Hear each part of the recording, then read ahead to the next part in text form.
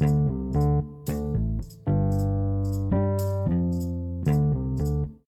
everyone. Thank you very much for joining me on this episode of my podcast. My name is Temitope Lausani. I'm a registered dietitian nutritionist. I'm so excited to have you here. On today's episode, we'll be sharing something about it's a follow-up episode. It's a follow-up episode to my last discussion about cholesterol. I'm still going to be talking about cholesterol. I remember I said there are good cholesterol. Not all cholesterol is bad. So now I'm going to be talking about what we should look at, what we should actually direct our focus on when we are looking to reduce our intake or our levels of bad cholesterol. I remember saying that cholesterol can only be found in animal-based food and not plant-based. So this tells us that we should limit our intake of animal-based food. And now I would like to make emphasis especially on saturated fats. This is a life hack I use all the time.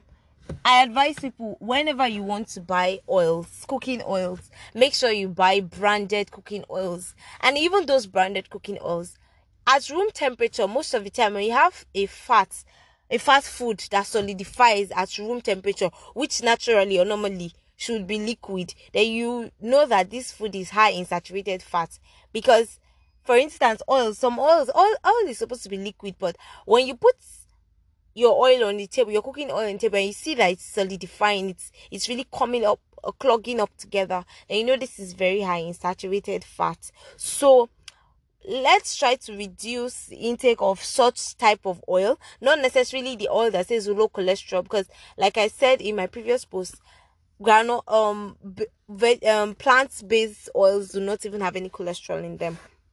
Also, how do you increase your good cholesterol? Because if the good cholesterol puts us at a lesser risk of developing heart attacks, strokes, and other fatal heart conditions, then how do we get this good cholesterol?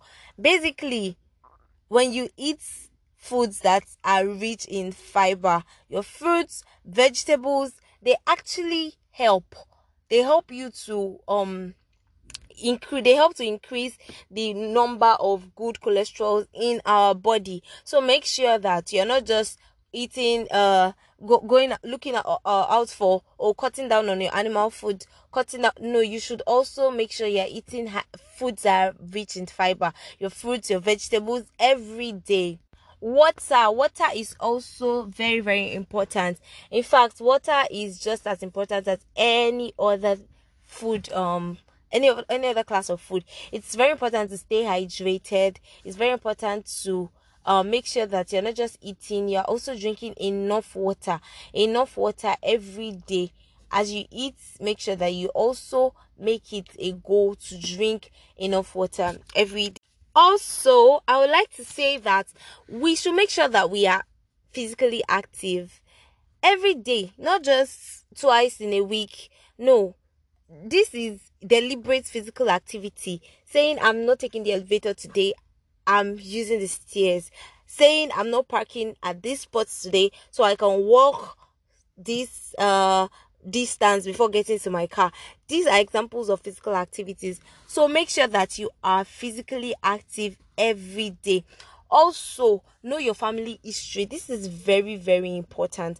Knowing your family history helps you to make the best choices when it comes to reducing or attaining several health goals. When you know what runs in your family or what you are at a risk of developing, it helps you to begin to make these choices even before symptoms and signs set in. Finally, please talk to your healthcare providers. It is so important. It is so important to talk about ways you can manage your cholesterol levels. If there are any medicines that you need to take, please and please, I implore us to do as our healthcare providers say. So this is where we draw the curtains on today's episode. I am available across several social media platforms, including Instagram, Twitter, and LinkedIn. My name is Temitope Alausoni, and you can reach me. I'll be more than glad to answer any questions that you have, and I hope you join me in subsequent episodes on my podcasts where we learn and see practical ways to lead healthier lives and make better nutrition choices. Thank you again. Have a fantastic week.